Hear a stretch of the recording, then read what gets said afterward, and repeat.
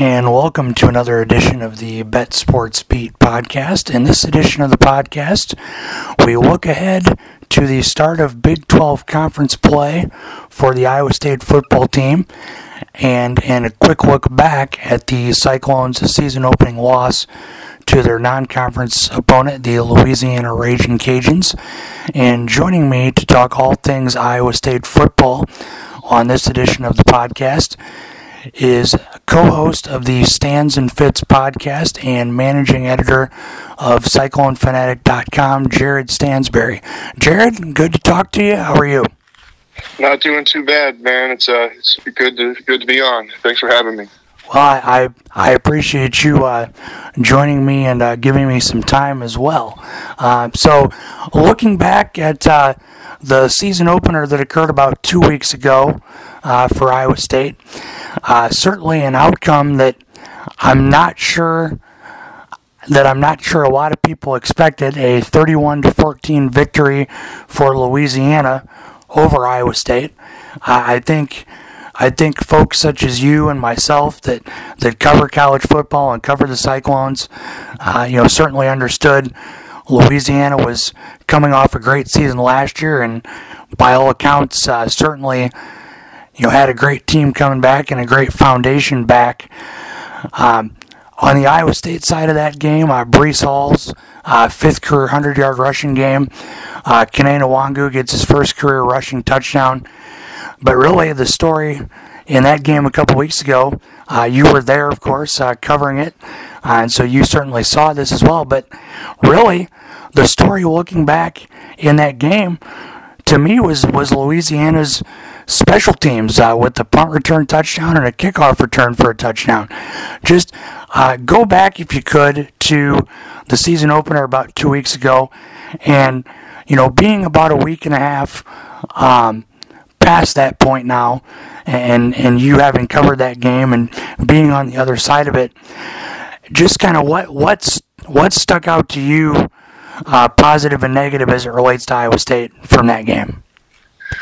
Yeah, I think when you look at the negatives, the special teams obviously has to be kind of the biggest one. As you mentioned it, when you give up two special teams touchdowns in one game, if there's ever been a team that's given up two special teams touchdowns in one game and then still won, I don't know when it would have been.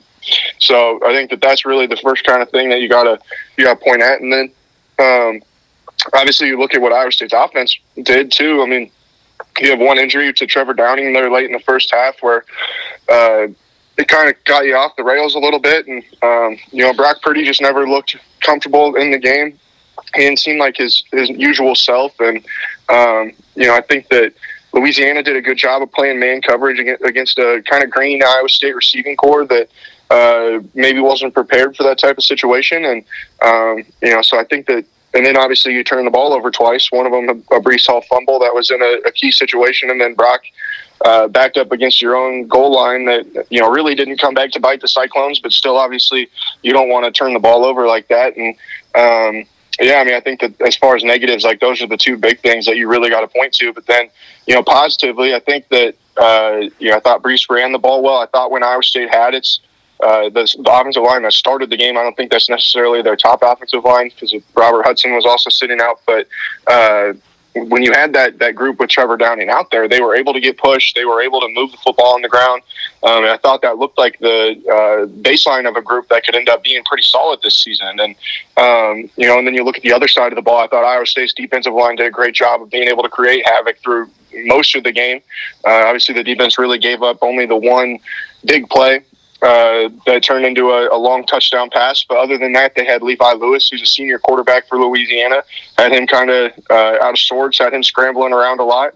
And I thought that you saw that Iowa State defense be exactly what we hoped it would be. But I think that, when you look at it, and that's where those first games are good, because you can get some stuff on film, you can see what you need to work on. And obviously Iowa State has some pretty glaring issues that they're going to need to work on, mainly on special teams and then as well as on that offense. Yeah, you mentioned there the big play touchdown that came with 2:02 left in the third quarter, the 78-yard touchdown pass from Levi Lewis to Peter LeBlanc, and that's kind of one play. Watching it all, of course, from home. The big play touchdown there, the 78-yard touchdown pass, late in the third quarter. I think, with that play, not only the fact it was a big play, as you mentioned, but the timing of that play as well, to really kind of, it gave Louisiana the lead back at 17-14. So a big play in terms of the fact it was a 78-yard touchdown pass, but the timing of that play and the fact it gave Louisiana back the lead as well. Yeah, and it got Iowa State on their heels going into the fourth quarter. I think that through most of the game, Iowa State and Louisiana had kind of been trading body blows, I guess would be the best way to put it. It's a lot of, if you go look at it as a boxing match, it's jabs, it's body blows. Nobody's landing big punches or anything like that. And then that long pass was really the first big punch that Louisiana landed that really kind of knocked Iowa State back. And it's like, whoa, okay, now we're the ones that have to be the aggressors. We're the ones who have to kind of take it to this team. And, and then shortly after that, you get the punt return for a touchdown that makes it 24-14. And then obviously Louisiana was able to get the final margin with a long touchdown drive to close the game. But, that's where I think that game really swung on that play, because that was the moment when all of a sudden the game was clearly not in Iowa State's control, which I think through most of it leading up to that, as poorly as Iowa State had played, you could probably say for the first, whatever that would be, 53 or 43 minutes of the football game, they did pretty well in control of it. And all of a sudden you hit that long play and Iowa State's back on their heels, and they had to be the ones to kind of to turn things in another direction, and they weren't able to do it. And you mentioned Trevor Downing left the game against Louisiana. I believe that was in the second quarter, if memory serves correctly. You mentioned Robert Hudson did not play against Louisiana, and Charlie Kolar did not play either in the season opener against Louisiana. What have you heard as far as from Coach Campbell this week and the various media availability, whether it be his weekly press conference or on the Big 12 teleconference, as far as any updates on the status of those three heading into TCU on Saturday? Yeah, so right now all we've heard is that they all remain day to day, and I don't think we really know what that really means at this point. I think that they're hopeful that at least Trevor Downing will be able to play, but I don't think that at this point we know for certain. They're all going to make the trip. They'll all be there in Fort Worth with the Cyclones, but I think until game time comes, we're not going to have anything for certain. We're not going to know anything for certain, I suppose would be the better way to put it. And one thing that stuck out for me watching that Louisiana game and having watched this Iowa State offense in games where Charlie Kolar has played, and then in the Louisiana game, obviously watching a game where he didn't play, I think a game like that, referring to the Louisiana game, is that a game where Charlie Kolar's importance to the offense, not only as an upperclassman, but just the level at which he plays, is that a game where his importance in all facets of the offense, but also maybe the flow of the offense, is that a fair assessment to say that Iowa State's offense flows different and maybe doesn't run as smoothly when you don't have a Charlie Kolar in the game? Yeah, definitely. I think that Charlie is by far Brock's most comfortable target, which is understandable considering how much he's played and just the different dynamic that he brings to the table from Iowa State's other tight ends. Obviously, Chase Allen and Dylan Sainer are both really good players, but neither one of them has that offensive pass-catching ability that Charlie does. And I think that you really saw that come into play when Iowa State would have some trouble on third downs. And then too, a defense has to be aware of where Charlie Kolar is on every play, and that's just, you have to game plan for facing Charlie Kolar. And as good as everybody else for Iowa State is, I mean, for some of those guys, it was their first career start, and you're not in a position where you really have to be like, okay, where's Xavier Hutchinson? Where's Chase Allen? Or whoever else it may be. Obviously, those guys, what they're going to do, but they're not quite that same they don't have that quite same game-breaking ability that a guy like Charlie Kolar does. And I think that we saw that. If you're going to think about the most important players on Iowa State's offense, Brock Purdy is 1A. Charlie Kolar's probably 1B, and they need to get him back on the football field as soon as they possibly can. And, because he has such a massive impact on the offense, and it has such a massive impact on the way teams have to defend them. As it relates to the defensive line, obviously, going into the season, I think, fans and media members alike knew there was a hole there in the defensive line with the graduation of Ray Lima. But in the season opener, some new faces definitely made a substantial impact when you look at Joshua Bailey in a bit of a different role. And I'm sure there's other names there too that I'm missing. But just your thoughts on the defensive line play and continuing to work towards filling that hole left by the graduation of Ray Lima. Yeah, I mean, I think that the defensive line proved that they're still one of the strengths, if not the strength, of Iowa State's defense. I mean, when you've got, a couple ends that have played as much as Enyi Wazirike and Jaquan Bailey have, and then you throw in Zach Peterson into that mix. I mean, those are some cornerstones for that group that have been around for a long time, have played a ton of snaps for Iowa State. And they all played to the standard, I think, that you would expect of them. But then those new guys that slid in there, whether it was Josh Bailey, Latrell Bankston, Isaiah Lee played quite a bit of football for him. I mean, they were disruptive. They were able to keep people uncomfortable. I think that you saw that Latrell Bankston certainly showed that talent that made him the National Junior College Defensive Player of the Year last year at Hutchinson Community College. And I think that he's a guy that, is just based on that first game, looks like someone that could have a very, very productive career at Iowa State. And then you even throw in a guy like Will McDonald, who has just been on a tear in like the last 7 games for Iowa State as far as rushing the passer.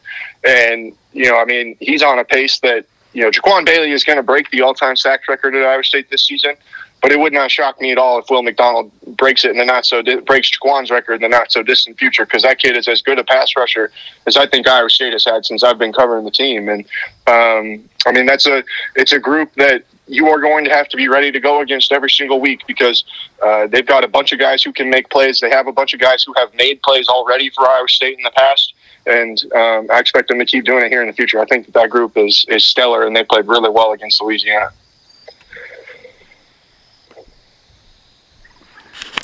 And you mentioned there, Jared, Latrell Bankston coming out of the junior college ranks, playing his first game as a Cyclone. Another player that came from the junior college ranks and played in his first game as a Cyclone against the Ragin' Cajuns was Xavier Hutchinson. And, in some respects, maybe it looked like a bit of a first game for him, perhaps, with, a drop pass or two. I'm sure that he might like back when he reviewed the film following that game. But despite a drop pass or two, led the Cyclones in receiving against the Ragin' Cajuns, 4 catches, 43 yards. Your thoughts on his first game as a Cyclone? Yeah, I mean, I think that you saw where, I think Brock has already gotten quite a bit of confidence in him. They really tried to get him the football, especially early in the game. I think you'd like to see him be able to create a little bit more separation, especially against that man coverage. But I think we saw everything that they've kind of, that's been kind of coming out of the program about how good that kid can be. And I expect him to only keep getting better. And I think that his role in the offense is only going to continue to grow as he goes along. And yeah, I mean, I thought that obviously it didn't go as well as you probably would hope, but I think that we saw the flashes of what we wanted to see from Xavier Hutchinson and what he can do here in the future for the Cyclone. And certainly against Louisiana, I think it's a fair point to say that Brock Purdy didn't have his best game for, for whatever variety of reasons, that might be, I think it's safe to say it wasn't Brock Purdy's sharpest game as a Cyclone against Louisiana. What are kind of the keys to for Brock, but also the Cyclones as a whole, to kind of jumpstart the offense heading into league play Saturday at TCU? Yeah, I think he just needs to be more comfortable. He just looked really rushed. I thought that he looked like he was trying to force things a little bit too much, throwing into some coverage, throwing to receivers that were not open. I think that's what I'd just like to see from him. He needs to slow down. He needs to try and get back to being the Brock Purdy that we've all enjoyed watching over the last almost 2 years. And I think that he will. If there's anybody on Iowa State's team that can handle the adversity of playing a bad game like that, I think it's Brock Purdy. And I imagine that these last 2 weeks have been full of a lot of self-reflection, looking himself in the mirror in order to try and get things back on the right track and get this offense going to the capability that it has. Obviously, we discussed earlier in the podcast the 2 special teams touchdowns from Louisiana. Have you been able to get a sense from Coach Campbell in his media availabilities this week if there's a concern level yet with regard to special teams play, getting ready for TCU and getting ready for league play? No, I don't think there's necessarily a concern. But I just think that, they know what TCU is going to bring to the table. They're always going to be good defensively. But I think you look at what they've got offensively, and there's just not that much returning. Is that concerning? Maybe. But I think that you can look at what TCU's done in the past, and you're able to, get a pretty good gauge of what they're going to be. I don't think that anybody is, hitting the panic button or anything like that about man, how are we going to prepare for this team or what are we going to do? No, I think that Iowa State feels pretty good. I imagine that last week was not a very fun week of practice for them up in Ames. I imagine that those guys, got their butts chewed a little bit, and we're getting really pushed to right the ship. And I think that they feel good. I think that they're ready, and hopefully they'll be able to show that on the field on Saturday. The old adage, whatever sport you're talking about, but especially as it relates to football, is that generally speaking, teams make their biggest improvements from game 1 to game 2. With Saturday, of course, being the second game of the season, what are you kind of watching for on Saturday, and not only Saturday, but beyond that as well, but specifically as it relates heading into the second game of the season on Saturday? What are kind of a couple big key areas that you're watching for as far as improvement for this Iowa State team collectively? Well, I think the first thing is I want to see the special teams be better. I just think that they have to figure out a way to shore those things up, just because they're not going to be a very good team unless they can get that stuff under control. So that's kind of the first one. And that's obviously a smaller one, but I think that it's something that's obviously very important, and there's a reason that there's 3 phases of the game, and that third one is just as important as the other 2. So I want to see that. I think that, I'd like to see the offense. I'd like to see Brock look more comfortable in making decisions, see the receivers get a little bit more separation from the cornerbacks, which is obviously going to be a tough task because TCU has a really good secondary. And I think that, I think that I just want to see this be a more holistic team effort from Iowa State than what we saw against Louisiana. The defense played really well, but they can't have performances like that from their offense if they want to be a team that can compete in the Big 12. They want to be a team that can compete for the Big 12 championship. It can't happen. And turning that around has to start on Saturday down in Fort Worth. And I think that, they're having the 2 weeks. I imagine that they will make some strides, and I expect to see a much different Iowa State team on the field Saturday against TCU. The game in Fort Worth on Saturday, a 12:30 Central kickoff on Fox Sports 1. Gary Patterson enters his 20th year as the Horned Frogs head coach. I know, Jared, as part of your weekly features and things on Cyclone Fanatic, I have no doubt that you've scouted and looked at TCU top to bottom. So I'm just going to kind of on this question open the floor to you and just your thoughts, and as you've looked at TCU on both sides of the ball, what can Iowa State fans expect with this TCU team, and where maybe are the challenges for Iowa State against this TCU program? Yeah, I mean, I think anytime that you're looking at TCU and a Gary Patterson team, then it's going to start on the defense. And TCU has two really high-level players at the two opposite ends of or two opposite levels of that defense. One of them is Ochaun Mathis, who's one of the best defensive ends in the Big 12, a very productive player, a disruptive guy, and someone that the Iowa State offensive line is going to have their hands full with.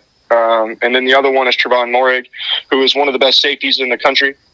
He'll be one of the probably top, I don't know, I'd say he'll be in early rounds of the NFL draft guy. I don't know the NFL draft well enough to know all the safeties that are in that mix, but I know that he will be picked very early in the NFL draft. He might be the best safety in the Big 12. If he's not the best safety, then he's right up there with Greg Eisworth at Iowa State. And I think that those are two guys that you really got to keep an eye on. And you just know that any team that has Gary Patterson as their head coach is going to be solid on defense. There's a reason that they've led the Big 12 in pass defense each of the last 3 seasons. And I read a story today that they hope to do it again for the 4th year in a row. They're going to have the pieces to do it. They're going to have the talent to do it. And they've got the coach who's going to put them in the positions to be able to do it. When you look at the offense, that's where I think that things really start to get cloudy with this team. They did name a starting quarterback yesterday with Matthew Downing, the redshirt sophomore who started his career at Georgia and then transferred to TCU, but has only ever taken a handful of snaps at the college level. He's obviously stepping in for Max Duggan, who was a starter last season at Council Bluffs native, kid who was pretty good last season, started to really come on at the end of the year. But he, it sounded like about 6 weeks ago or so that he was going to be out for probably the entire season with a congenital heart ailment that they discovered during the COVID protocols and stuff like that. And then Gary Patterson came out on Monday and said that he was back with the team and he was back practicing, which I think was kind of a surprise to everybody. But still, it wouldn't surprise me at all if you saw 2 or 3 quarterbacks for TCU on Saturday. They're going to have 5 new starters on the offensive line. I think 2 juniors, 2 seniors, and a redshirt freshman. Their receiving core, Tay Barber's coming back, who was, I think, their second leading receiver a season ago. But then you lose some pieces that are kind of around him. You're going to insert some guys that are stepping up into some bigger roles. And then you add in J.D. Spielman, who's one of the most productive receivers in the history of Nebraska football, transferred in during the offseason and was granted immediate eligibility for this year. He's a guy that, he was listed second on the depth chart today, but I expect that he will be in there for the Horned Frogs quite a bit, give them an opportunity for some change-ups and stuff like that. And then the running back room, I think that they've got 4 freshman running backs on their depth chart. And then I think the other one of the 5 that was listed was a sophomore. And, they're all, a couple of them have gotten a handful of carries here and there, and but none of them have been, ridiculously productive like that or anything in any time that they ever have been on the field so far. And then you also have to keep in mind that they got Zachary Evans, who was the number 2 running back recruit in the country out of Houston last season. I don't know how big of a role he's going to play. He was the one, I think he was listed 4th on their depth chart, but I think they expect to play a lot of those guys and kind of rotate in and out. I think that this is going to be a TCU offense that's going to try and run the ball early, try and run the ball often, and control the game and allow their defense to kind of win it for them. It would not, if the way that TCU will win this game, in my mind, is if it is very similar to the one that TCU and Iowa State played down in Fort Worth in 2018. And if memory serves correct, the final score was like 14-7 or 10-7 or something like that. It was a really low scoring game. That Iowa State just really couldn't move the ball, and it was, I think, the last game that Iowa State played before Brock Purdy stepped in as a starting quarterback. So if this game gets close to I think the over/under is 45. If it starts getting closer to that number, I expect this to be an Iowa State win. But I think if it's a really low-scoring game, then it could go either way in my mind. And a couple of interesting stats as it relates to TCU that I, quite frankly, did not know until looking at their media notes in preparation for the weekend, but also in preparation to speak with you this evening, and that is the fact that TCU has won 18 straight home openers. Gary Patterson's 18-1 in home openers at TCU, and then additionally, in addition to that, TCU since I believe it's 2014, TCU has the second best conference record among Big 12 teams and third best overall record since 2014. So this is a TCU team under Gary Patterson that also knows how to win a lot of games clearly as well. Yeah, for sure. I mean, I think that you look at the pedigree of Coach Patterson, obviously turned them into one of the best group of, or I guess it wasn't really the group of five at that time, but non-Power 5 teams prior to them joining the Big 12. I don't think anybody really knew what to expect for them, but they've hardly skipped a beat. I mean, they've been one of the best programs in the Big 12 for quite a while. Obviously, their big ailment has kind of been that quarterback position. I think they thought they were going to have that back under control with Max Duggan, but there's just other circumstances that kind of came into play that have slowed that down. But this is a team that they always know how to win. It's a program that has a winning tradition, and obviously it's going to have their hands full. If they come out and play the way they did against Louisiana, they're going to lose. I think that Matt Campbell knows that, and I imagine that all the kids in that building know that as well. Well, and another interesting fact, Gary Patterson, I mentioned earlier, entering his 20th year with TCU's season opener on Saturday. Gary Patterson is the second longest tenured head coach nationally behind Kirk Ferentz. Yeah, Kirk Ferentz, yeah. So you mentioned certainly, winning pedigree and things of that nature. I suppose part of that is, the 19 years, starting the 20th year of Gary Patterson as head coach, and I'm sure the continuity among that staff as well.